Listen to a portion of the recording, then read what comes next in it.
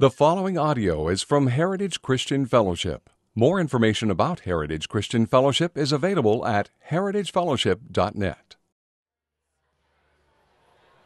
Good evening. How are you guys?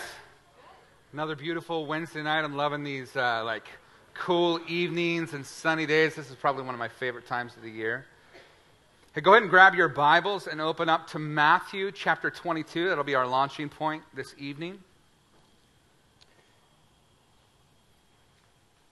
We are now in our fourth week of our series, Live Like Jesus. Now, to this point, we've been asking, what does it look to live like Jesus? Well, what does it look to walk in the same example that he set forth as it relates to different areas of life?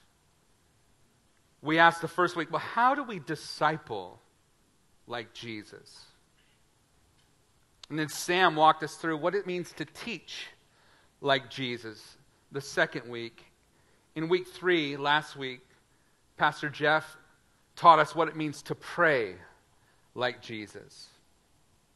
And this week, tonight, we're going to ask, how is it that we relate like Jesus?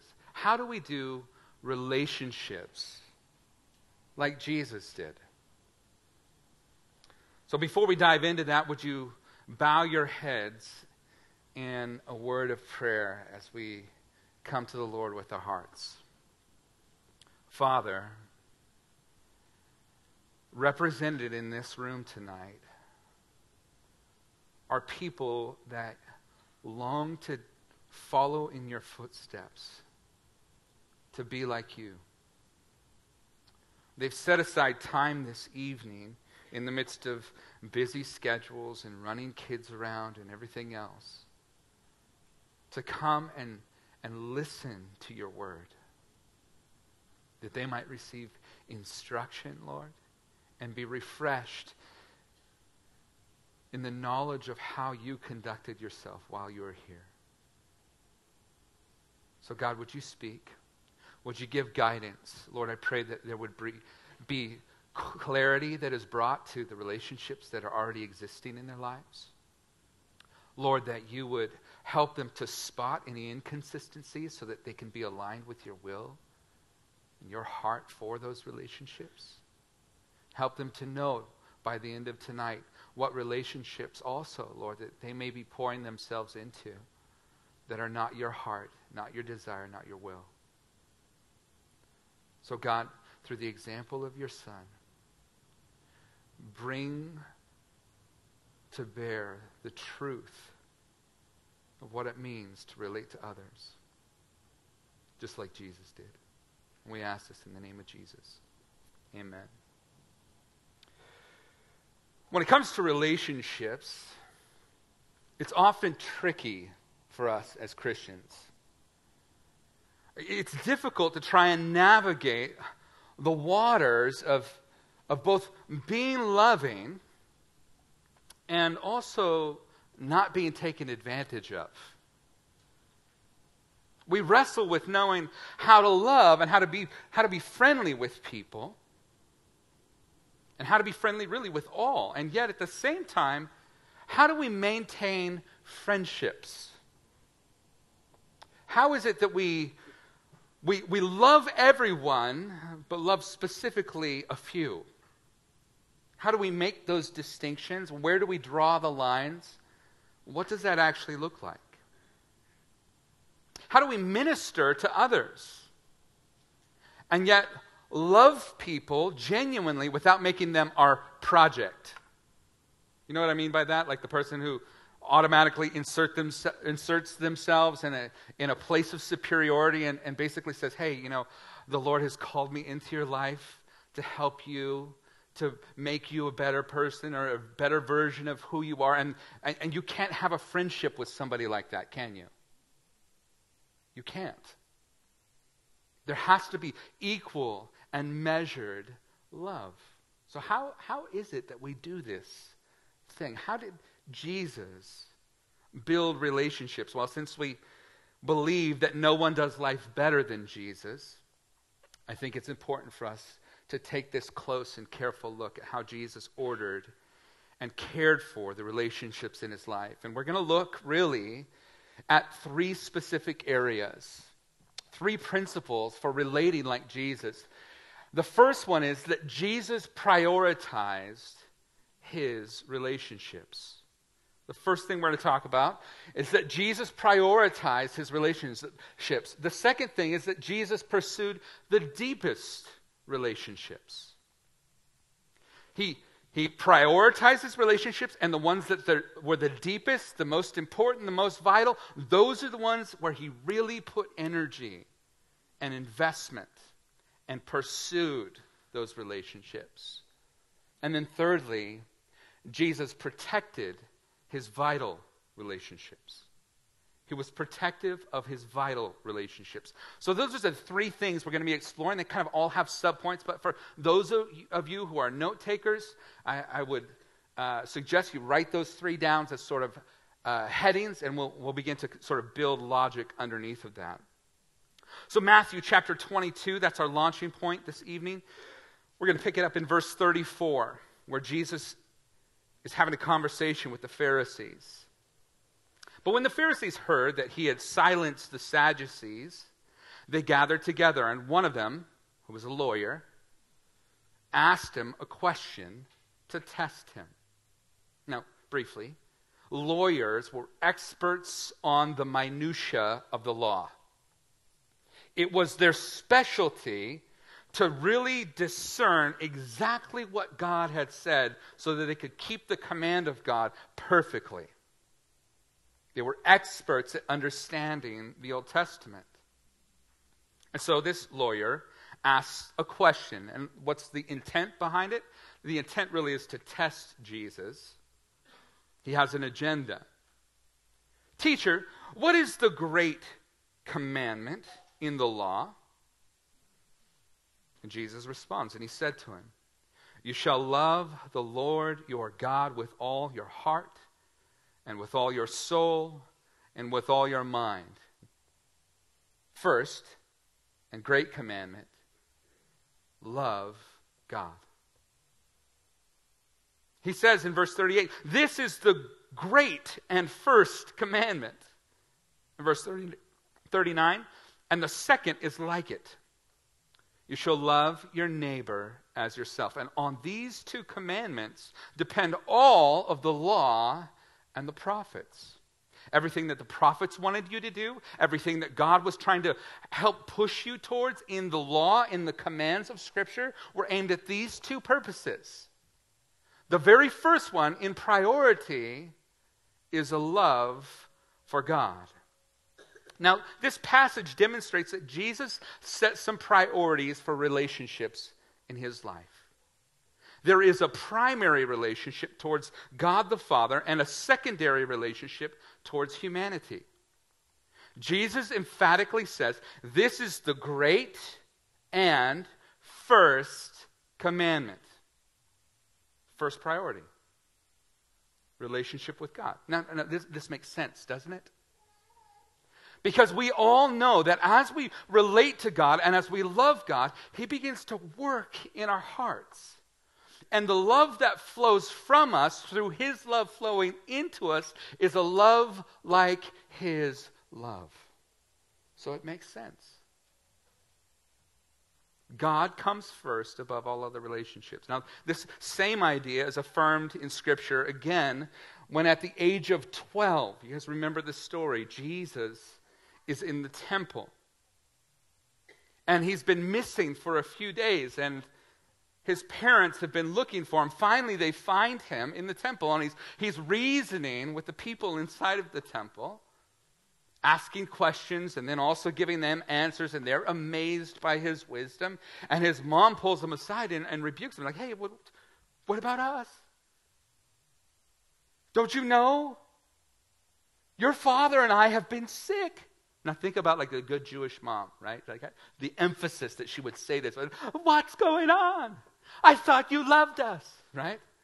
That's basically kind of the question that is happening here. And he says, didn't you know that I should be about my Father's business? In other words, there's a priority here. there's something that's important here. And that's my relationship with the Father. Jesus' relationship with the Father always came first. Now that might seem a little bit like a no-brainer. The messiness for us really comes in the second part of that commandment, doesn't it? And loving your neighbor like yourself. You see, relationships with God is somewhat easy to navigate because you have one half of the relationship that's perfect. Right? Relationships with people are messy and not easy to manage. And as a result, they get complex. How do we order our human relationships in such a way that we can fulfill the heart of Jesus and the commands of Scripture? How do we do that? And when it comes to human relationships, the Bible gives us some clues on how to order them.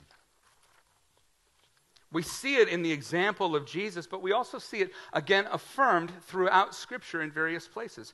First, underneath of the primary relationship of our relationship with God, the next relationship in priority in order is marriage and immediate family.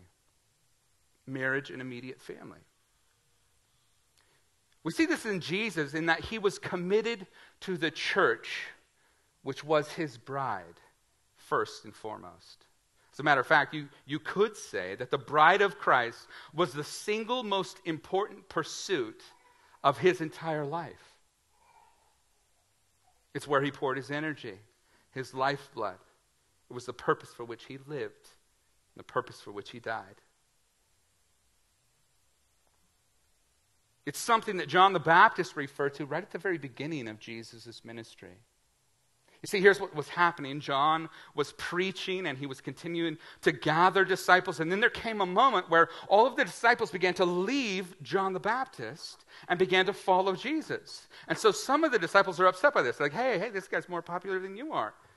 Your disciples aren't very faithful. They're going over with this guy.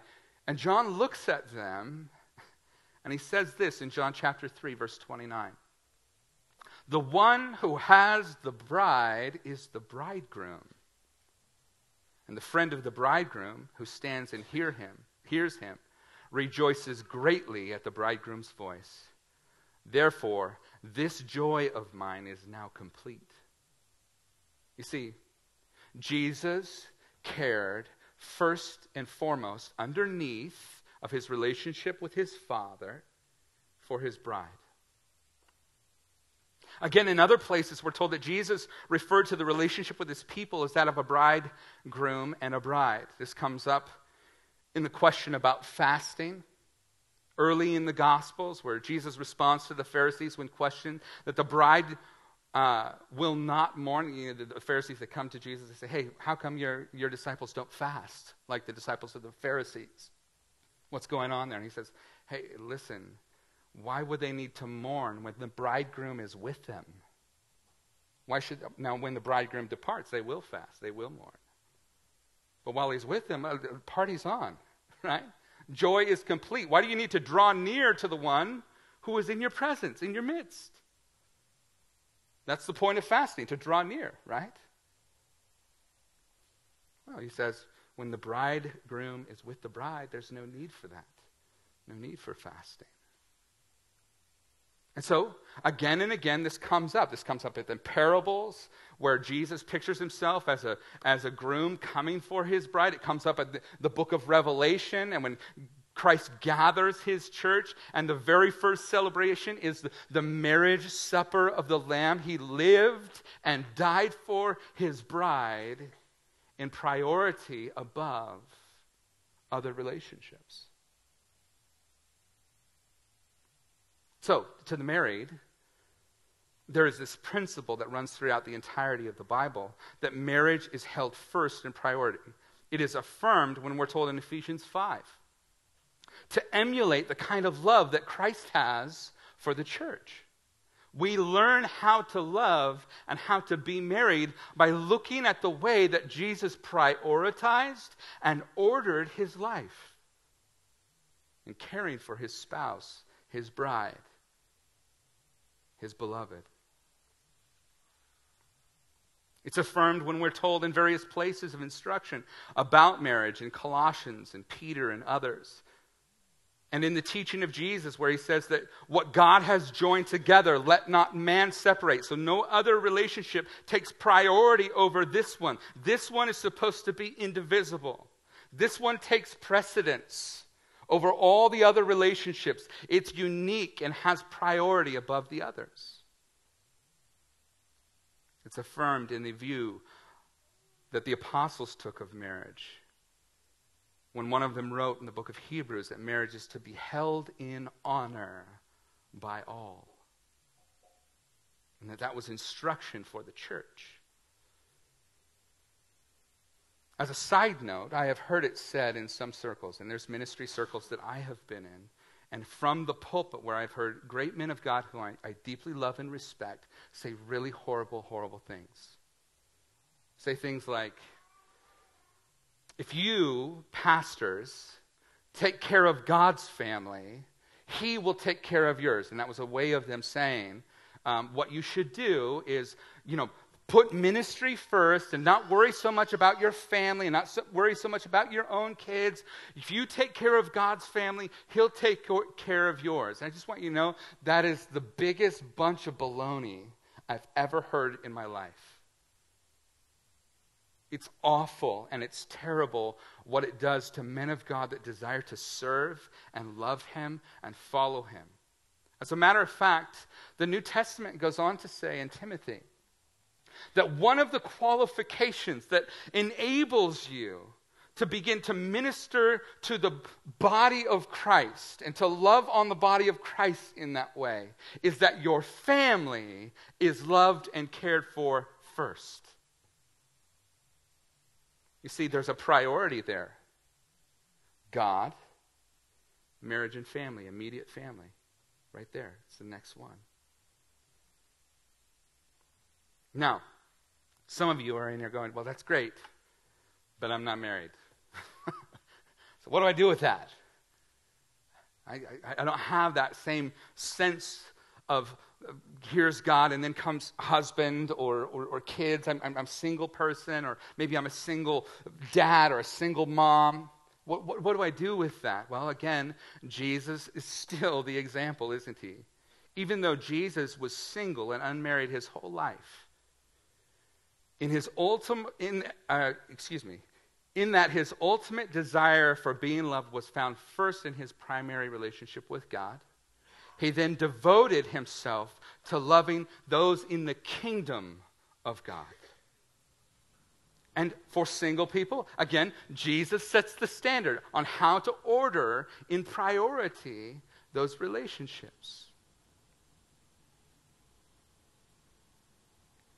His ultimate desire for being loved was found in his love from his Father and his commitment to serving his Father in the church. His priority then was that one particular relationship that began to overflow into the other relationships in his life. Now, underneath of that, okay, so we've got God up here. What comes next? Marriage. What comes after that? What's the next layer? I would say it's family of origin. It's your family of origin. Well, it is true that your family of origin and friendships are often elevated to the same level of care in society. The Bible places a high premium on the care of our elders and specifically our parents. Jesus demonstrated his care for his family of origin in his final moments at the cross, where he makes sure that his mother is cared for. He calls out one of the 7 last sayings of Jesus on the cross was a command that John the Apostle would care for his mother in his absence. In other words, he took seriously the command that was a part of the 10 Commandments. The 5th command, you guys remember what that was? Which, by the way, if you don't know the sign language for that, the 5th command is honor your father and your mother. right? That's the fifth command. But this was the retirement system. When your parents were old enough they could no longer care for themselves, that responsibility fell on you. Why? Because they had cared for you when you could not care for yourself. And God lays the responsibility of caring for our parents upon us as children. Now, let me throw out a couple of things. Some parents, having been tied to sin, having been made dysfunctional in their relationships, make this an especially hard job to do. And those relationships can be messy and complicated. Here's what I would say. You can love and care for your parents without being manipulated by them. And there's a very fine line there, but it's one we all have to exercise. We can say, Mom and Dad, I love you, and I care about you, and it's my job to take care of you, and I take that job seriously. This is a command of God. This is one of the 10 commandments. And yet at the same time, even though I am responsible to you, I am not responsible for you. The choices you make, the decisions that you make, I don't bear response. You still are accountable to God for what you choose. So whether you're a believer or unbeliever, whether you're healthy or unhealthy, your choices are yours to own. And that doesn't mean that there won't be ongoing consequences in our relationship of barriers that I have to put in place so you don't hurt me or my family. But I can still honor you, and I can still care for you with limits. And I can be loving and fulfilling the Word of God in doing so.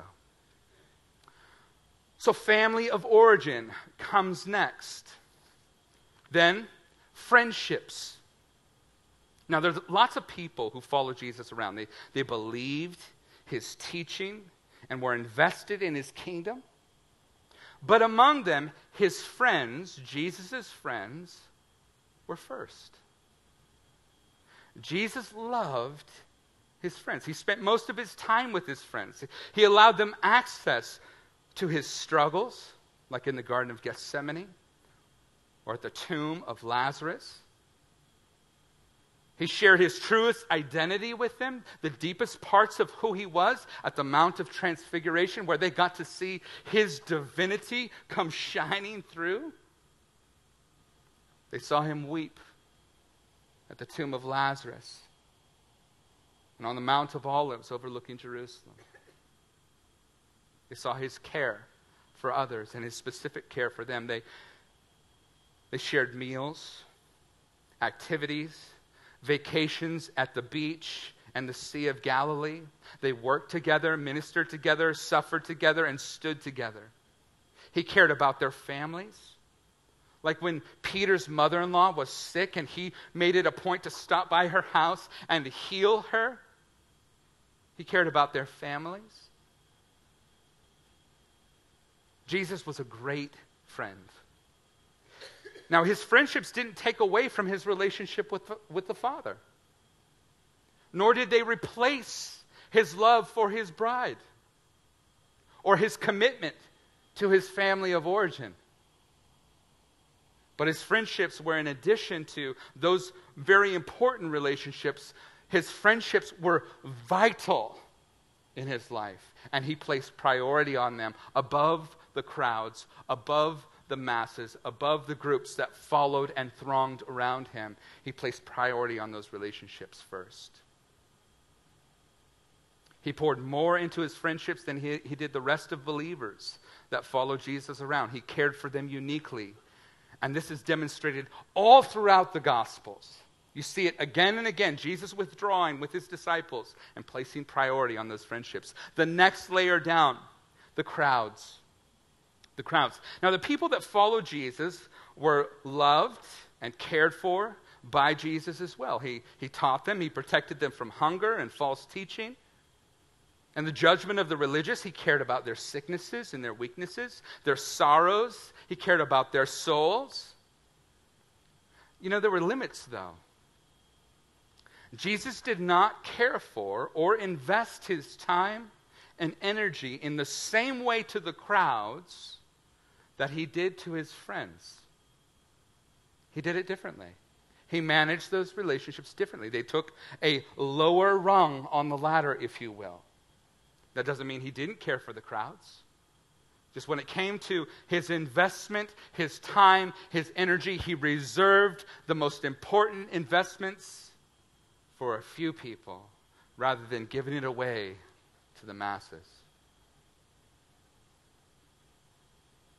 Jesus did not care for or invest his time and energy in the same way to the crowds as he did to his friends. Now listen, every Sunday there is a crowd of people that gather as Jesus followers. Every Sunday, you and I are gathered together. And Wednesday nights, here we are. There's 80 to 100 of us gathered here in this room. Now, part of me, the idealistic part of me says, we could just all be friends. It could be like this really happy hippie commune where we just love each other and we make meals together and share all of life together. But listen, you and I both know we cannot split our attention or our affection that many directions. It's impossible, and we would absolutely devastate ourselves and exhaust ourselves if we tried. We can't. That means, at some level, there will be this philosophy that we have to adopt, that we will be loving and friendly to all, but friends with few. We will serve as many as we possibly can, but serve uniquely our friends. We will love the masses and long for God's will in their lives, but we will fight for God's will in the lives of our friends. It's different. It's different. Jesus cared for the crowds. And yet at the same time, he didn't entrust himself into them. John chapter 6, verse 15 tells us that Jesus did not entrust himself to the crowds that wanted to make him king. Why? The answer is there in that verse. Because he knew what was in their hearts. The same is true today. Not everyone is entitled. Listen, you got to hear me in this. Not everyone is entitled to the deepest places of your heart. Not everyone is trustworthy with the deepest places of your heart. Jesus reserved those deepest revelations about who he is, not for the masses, but for his friends. For his friends. We are to be loving to all, but particular in our love to a few. We can't love the crowds in the same way that we love our friends. Even Jesus had to withdraw from the crowds to care for his friends and to nurture his relationship with his Father, with his family, and with his friends. So Jesus loved the crowds, but he did not treat them at the same level of depth and intimacy as he did his friends, his family of origin, or his father, or his bride. And lastly, the world. Absolutely, Jesus loves the world. There is no doubt about his love for the world. After the resurrection, as a matter of fact, Jesus gave explicit instructions to the disciples that they were to go out into all of the world, right? And preach the gospel, the good news, and proclaim to everyone what Jesus had done. His instructions were to love them enough to speak the truth, to tell them the gospel, and to make disciples. He cares for the world. But the way in which the world was to know Jesus is different than what we might think. He cares for the world, that's absolutely true. But the way in which the world was to know that the disciples were sent by Jesus was by their love for who? You guys remember? The world will know you are my disciples by your love for one another. For one another. In other words, there is a priority, right? The way that the church loves the church is different than the way that it loves the world. And our unique love for one another is a part of what draws the world in. Our unique care for the body of Christ is a demonstration of what it means to belong to the family of God. So yes, Jesus loved the world. In fact, as he sends the disciples into the world, he says that this love that they have for one another was one of the most radical things that he would use. I mean, think about it. Think about what is written in the book of Acts, right? These people get lit on fire, literally, with the Holy Spirit. They begin speaking in all these unknown languages, and pretty soon they're all gathered together and they're meeting every day of the week. It wasn't just a Sunday thing. It was like they're hanging out every opportunity that they get. And because some of them were there for Pentecost, they had traveled from afar and they didn't have a place to land. And so what people did, who were believers, who had been ignited by the love of the Holy Spirit, is they began to open up their homes and sell their possessions. And they shared everything in their household with one another. And they began to radically love each other. And the rest of Jerusalem was looking in going, what is going on over there? And the gospel spread within the first few chapters of the book of Acts. The church goes from 120 in an upper room to 5,000 people. Why? The preaching of the gospel and the demonstration of it through their love for one another. It stood out in a world of me monsters who care first and most about themselves. Here we see that Jesus loves the world and made provision for it to be saved through the people that live with their relationships rightly prioritized. The demonstration of their ordered life helps the world to see clearly the love of God being demonstrated through them. And so we see that Jesus prioritized his relationships. Allow me to illustrate this point by using a picture of how God instructed the temple and the tabernacle to be built in the Old Testament. Here we have this diagram of the temple. You can see this is Herod's temple. I've taken that from the ESV. And it's one of the most grandiose versions of the temple that was ever made. Herod's temple was started, I think, 70 BC. No, I might be wrong on that. I know that it ended around 64 AD, so like 100 years to build it, right? And that temple, that place of worship, had different courtyards, different places. There you can see, outlined in the blue, the Gentiles' courtyard. That was as far as Gentiles could come. People who were not a part of the covenant people of God were only allowed to approach to God's presence so far. Next is the women's courtyard. After that, the priest's courtyard. After that, the holy place. And only select priests who could go into the holy place. And after that, the holiest of holies. So here's the thing.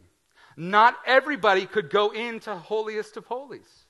There was this sort of filtering system before you could approach God. It was like the Gentiles could only come so far. If you weren't a part of God's covenant people, you could only get so far. And then, on top of that, you had the women's courtyard. And the priesthood could only come so far. And then on top of that, only certain priests, by lottery, could come in to the holy place. And then on top of that, only the high priest on one day out of the year could come into the holiest of holies. There were filters to how close you could get to God. But in the life of Jesus, we see that he also had layers. There was the world, there was the masses, there was his friends, his disciples, who he labored in ministry with. Then there were his deep friendships among the disciples, and there was his relationship with his Father. He had gates and barriers that did not give access to everybody to come in. He limited, he narrowed those relationships. There were different gates by which people were filtered out. Not everyone had access to Jesus in the same way. I love, as I was talking with Jeff about this today, I love the analogy that he used. He talked about how there's some people that you'll meet in the neighborhood, right? You're like, oh, yeah, hey, nice to meet you. But you're never coming over. Right? And then there's some people you're okay with meeting them at the fence. Right? Hey, neighbor, how you doing? We can talk here, but you're not welcome on my property. Then there's some people you meet at the door. And then there's some people you allow in the living room. Guys, not everybody should have access to the living room of your heart. It is good and it is godly and it is right for you to set limits to relationships. So we see Jesus prioritized his relationships. Not only that, but Jesus pursued the deepest relationships. He pursued through time. Jesus spent time with his disciples. And the time he spent with them was meaningful. In fact, this time with the disciples was so radically effective in their lives. It so radically shaped their love for him that they would each go on to lay down their lives for the sake of Jesus long after he was gone. It was so radical that the epistles in the New Testament are packed full of the disciples, the apostles, anticipating that moment where they will once again be reunited in eternity, in unending time, with their friend, with Jesus. They lived in that hope and anticipation of it. Jesus pursued the deepest relationships, pursuing through time, pursuing through communication. John 15 is a great example of it. He says, "This is my commandment, that you love one another as I have loved you. Greater love has no man than this, than that someone lay down his life for his friends." And then check this out, verse 14. "You are my friends if you do what I command you. No longer do I call you servants, for the servant does not know what his master is doing. But I have called you friends. For all that I have heard from my Father I have made known to you. You did not choose me, but I chose you and appointed you, that you should go and bear fruit, and that your fruit should abide, so that whatever you ask the Father in my name, he may give it to you. These things I commanded you, so that you'll love one another." Jesus defined the relationship for them. He said, "You guys, you're not my servants. You're not just my ministry partners. You're my friends." He talked to them about their friendship. He let them know, you guys are on the inside. You're not out here on the front porch. You're in the living room. Everything that God the Father has given me, I also give to you. I share with you the deepest parts of my heart and who I am. He pursued through communication. He told them about his love for them. He let them know that they had access to his heart. He communicated. He pursued not only through time and through communication, but he pursued through conflict. Through conflict. Listen, no good friendship worth having is free from conflict or drama. If you think out there that there's some perfect friend somewhere that you're going to always get along with and everything's just going to be peachy keen all the time and you guys will just always love each other, you are fooling yourself. How many of you guys thought that would happen in marriage? Right? And we would be like free from conflict and everything would just be awesome. We would just be best friends. I'm like, oh yeah, she's going to love hunting. Okay? She's going to love like gutting a deer. It's going to be so awesome. It'll be so romantic. Maybe we could do like that pottery scene with a deer skinning knife, from that movie. It'll be awesome. No, it didn't turn out that way. Right? Why? She just took two sinners and shoved them together. There's twice the sin that there was. Friendships are the same way.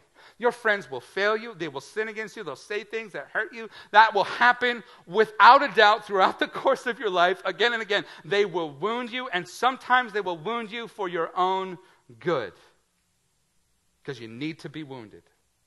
Faithful are the wounds of a friend. See, we have to pursue one another in conflict. If a friendship is worth having, it's worth working at and working through things. Jesus had lots of conflict with his disciples. He's constantly arguing with them.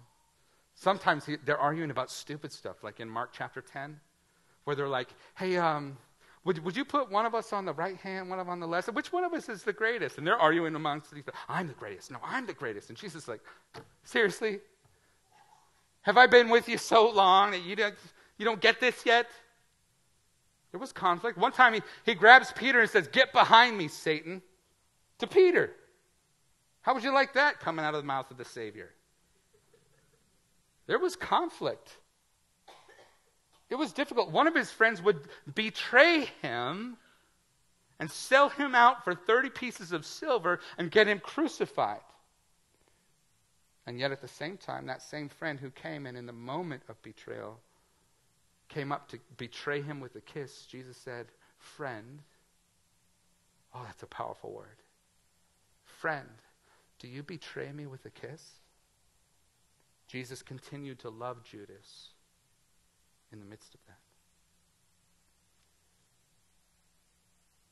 Jesus rebukes Peter. He rebukes his disciples continuously. They tried rebuking him, but he was right. They pursued through conflict. They pursued through affection. Turn with me. This is such a good one. John chapter 13. Just flip over there real quick. John 13.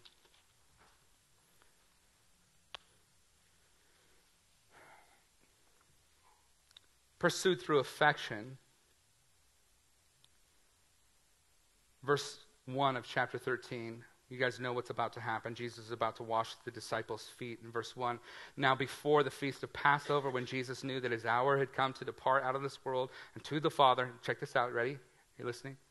Having loved his own who were in the world, he loved them to the end. Now he's going to demonstrate this. Watch what he does. During the supper, when the devil had already put it into the heart of Judas Iscariot, Simon's son, to betray him, Jesus, knowing that the Father had given all things into his hands and that he had come from God and was going back to God, he rose from the supper, he laid aside his outer garments, and taking a towel, he tied it around his waist, made himself look like a house slave. And then he poured water into a basin and began to wash the disciples' feet and to wipe them with the towel that was wrapped around him. And he served and acted as a slave to his disciples. He pursued through affection. Jesus was betrayed with a kiss. The Bible tells us that there was a moment where they were having dinner and John, the apostle, was laying on the chest of Jesus. There was this affection. There was this love and care for one another. There was these acts of service. He pursued through affection. He pursued through service. Verse 1 says, having loved his own who were in the world, he loved them to the end. The disciples knew that Jesus loved them. They knew his motivation. And then he pursues through service. Jesus cared for making sure that the disciples were growing, that they were learning, that they were fed. Remember, who took the 12 baskets of leftovers? Who took that? The disciples did, right? He cared for them. Made sure that they were getting sleep. There's one point where Jesus is laboring in prayer and he comes back to his disciples. He sees them sleeping there. He goes, sleep on now. Rest up. Conflict is coming. He cared for their sorrows. He cared for the hurts. He served and loved these disciples to the uttermost. And why did he do that? Let's skip down just a few verses here. Verse 13. You call me teacher and Lord. Why did he wash the disciples' feet? He tells us, verse 13. You call me teacher and Lord. And you're right, for so I am. If I then, your Lord and teacher, have washed your feet, you also ought to wash whose? One another's feet. Now, obviously, we apply this to the whole of the church. That's kind of the traditional understanding. But to these disciples, who did he mean? the other disciples. Let this friendship continue. Keep pursuing this. Keep serving each other. I've showed you how to do this. The way that I've served you is the way that I want you to serve one another. Make yourselves slaves for the other. Love each other in that way. In the book of Acts, it demonstrates that the disciples were changed by the relationship that they had with Jesus, and that they laid down their lives for the sake of ministering to others and for the sake of serving others and continuing to bring the gospel to bear in the world. I remember early on in my relationship with the Lord and in my ministry experience, I was a boundaryless young man. Because I had a false understanding of how this worked out. I thought that the goal for me was just to love everybody as deeply as I possibly could. And as a result, we started a church in our home in Cave Junction, which, have you driven through Cave Junction? Have you tried to stop there ever? Maybe at Taylor's Sausage, or maybe one of you passed through and stopped at the Dairy Queen or the Pizza Deli. Have you seen that place? Okay? And here's what happened. We're planting a church. My understanding of loving people is give everybody access to everything. And people would come into our home. We had like 30-something people coming into our home to meet for our church that we were planting. And they would come, and we were super poor. I was living on about $600 a month to $800 a month, depending upon whether or not I could find work. We're on food stamps. We're just, doing everything. I'm working, cutting firewood, whatever I can do to make things work. And then people would come in, these total strangers with no boundaries themselves, and they would eat all of our food. And I'm like, God will provide, babe. Everything's awesome. Praise the Lord. She's like, what? And that same pattern continued on for years and years. I didn't know how to set limits and how to establish boundaries. And as a result, I had a hard time saying no to people, because it felt to me like if I'm saying no to somebody, I'm somehow hurting them or doing something wrong, and I'm not acting as Jesus would act. And then a pastor friend of mine gave me an analogy that has stuck with me. It's been so helpful. He said, I want you to imagine a pyramid sort of inverted, a triangle sort of inverted and on its point. And up here at the top is the widest layer. And that is the people that you relate to on the basis of humanity. Like, you suck oxygen and I suck oxygen. We're probably never going to be homies, but I can relate to you as a person. You're a human, I'm a human. Okay? The next layer down is similarity. Maybe we share the same language or the same cultural background, and communication happens at an easier level. Not only can I just have compassion on them because they're made in the image of God, but I also share some commonality with them, some similarity with them. We share the same language or culture. And so I can relate to them on a different level of connection. And then the next one is commonality. That is, we share a common occupation or interest. We both like football, or we both love to fish, or the outdoors, or maybe we're really into, Dungeons and Dragons. I don't know. Whatever your thing is, right? Whatever it is, board games or stuff. We share a common occupation or interest, and as a result, we can relate to one another on the basis of these shared interests. Next is affinity. We're friends. I would call you my friend. We love each other. That's the next layer down of closeness, of access to my heart. I actually am committed to you in a way differently than I would somebody that I know likes fly fishing, or likes board games, or certain movies, or whatever. And then the last layer is intimacy.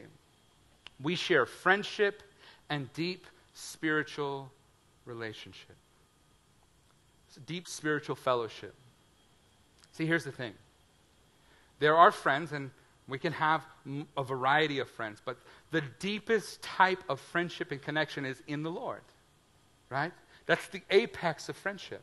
where you can share body, soul, and spirit, all that you are with another person. You can hug them, you can talk about Jesus, you can talk about conviction and share sin and deal with the deep things of your heart, and they'll give you wise counsel, and you can trust the things that they say, and you can trust the heart for you. That deep fellowship in the Lord is the tip. It's the highest point of friendship. Now, here was the problem for me as a young man. I thought the goal was to get everybody up at this top layer down into the bottom layer. But that's not the goal. That's impossible for me to do. I reserve that bottom layer for those that I can share the deepest part of my heart with. And here's the beauty of it. When you get this, when you understand this, you can rest in the layer of relationship that you're able to have with people. You can say, hey, listen, we're never going to be friends, ever, ever. But I am compassionate towards your suffering. I understand your heart, and you have value because you're made in the image of God, and I can love you at that level. It's not my goal to make you my best friend. But I can love you up here on the basis of humanity, or on the basis of commonality, on the basis of affinity and our affection, or in deep, true, intimate friendship, fellowship, the kind of stuff that the Bible talks about that we should have with a select few. So that's powerful when you grab that. It allows you to order the friendships in your life and go, what do I need to accept and what do I need to reject? And is it okay that I keep some people at a distance? Yes. Let me just tell you this. Yes, it's okay that you keep people at a distance. Reserve the best parts of you for the people who deserve it. Keep it there. Lastly, Jesus protected his vital relationships. And I'm going to cruise here because I want to make sure that I honor our time commitment here. Jesus protected his most vital relationships. He protected them from invasion. Listen, Jesus withdrew from the crowds when he needed to. He took retreats with his disciples to foster friendship and deep connection with them. He never let the multitudes dictate his schedule. A lot of times they were always pulling at him. Hey, come over here. And he's like, it's not my mission to go over that. That's not what I've been called to. And we'd go to a different place. He guarded the vital relationships from being overran. John 6 tells us a story about Jesus making bread for a giant crowd. And then they wake up and he's gone. Right? He's on the other side of the lake. So they hoof it around the edge of the lake and come around to the other side of the lake. And they're like, hey, we woke up and your boat was gone. We were wondering, can we get some more of that bread? And Jesus is like, you don't really like me as a teacher or want to follow in my teaching. Well, you just want more bread. I know what you're after. You're just trying to manipulate some more bread out of me. And then they're like, okay, well, that's not really our intention, but if you want to prove that you're a prophet from God, then you could do a miracle. Anybody got any miracles that Jesus could do? Oh, I know. How about Moses sent some, God allowed Moses to get bread from heaven, some manna. Maybe you could make some bread. That would be a good miracle. And Jesus is like, no. I'm not going to do that for you. Matter of fact, I'm going to make it really, really difficult for you. You ready? I'm the bread from heaven. Unless you eat my flesh and drink my blood, you have no part with me. That's a pretty hard line, don't you think? Think that filtered a few people off? Try the entire crowd. They all left. Then he turned to his disciples and said, what about you guys? Are you going to leave? And they said to him, where else would we go?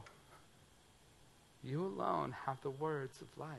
You see, his friends knew, right? His friends knew him. So he protected those friendships from invasion. He guarded them. He kept them from being invaded. And he didn't let the crowds dictate his schedule. He guarded his time for the vital relationships. And he protected them from pollution. Listen, Jesus spent his entire ministry warning the disciples about the things that would harm their relationship with him and with God. From the threat of religion, what he called the leaven of the Pharisees, to the lack of purpose that kept the unjust steward from utilizing the talents that the master had given him. All of that instruction was for the disciples to guard their relationship with him and with the Father. He protected them from pollution.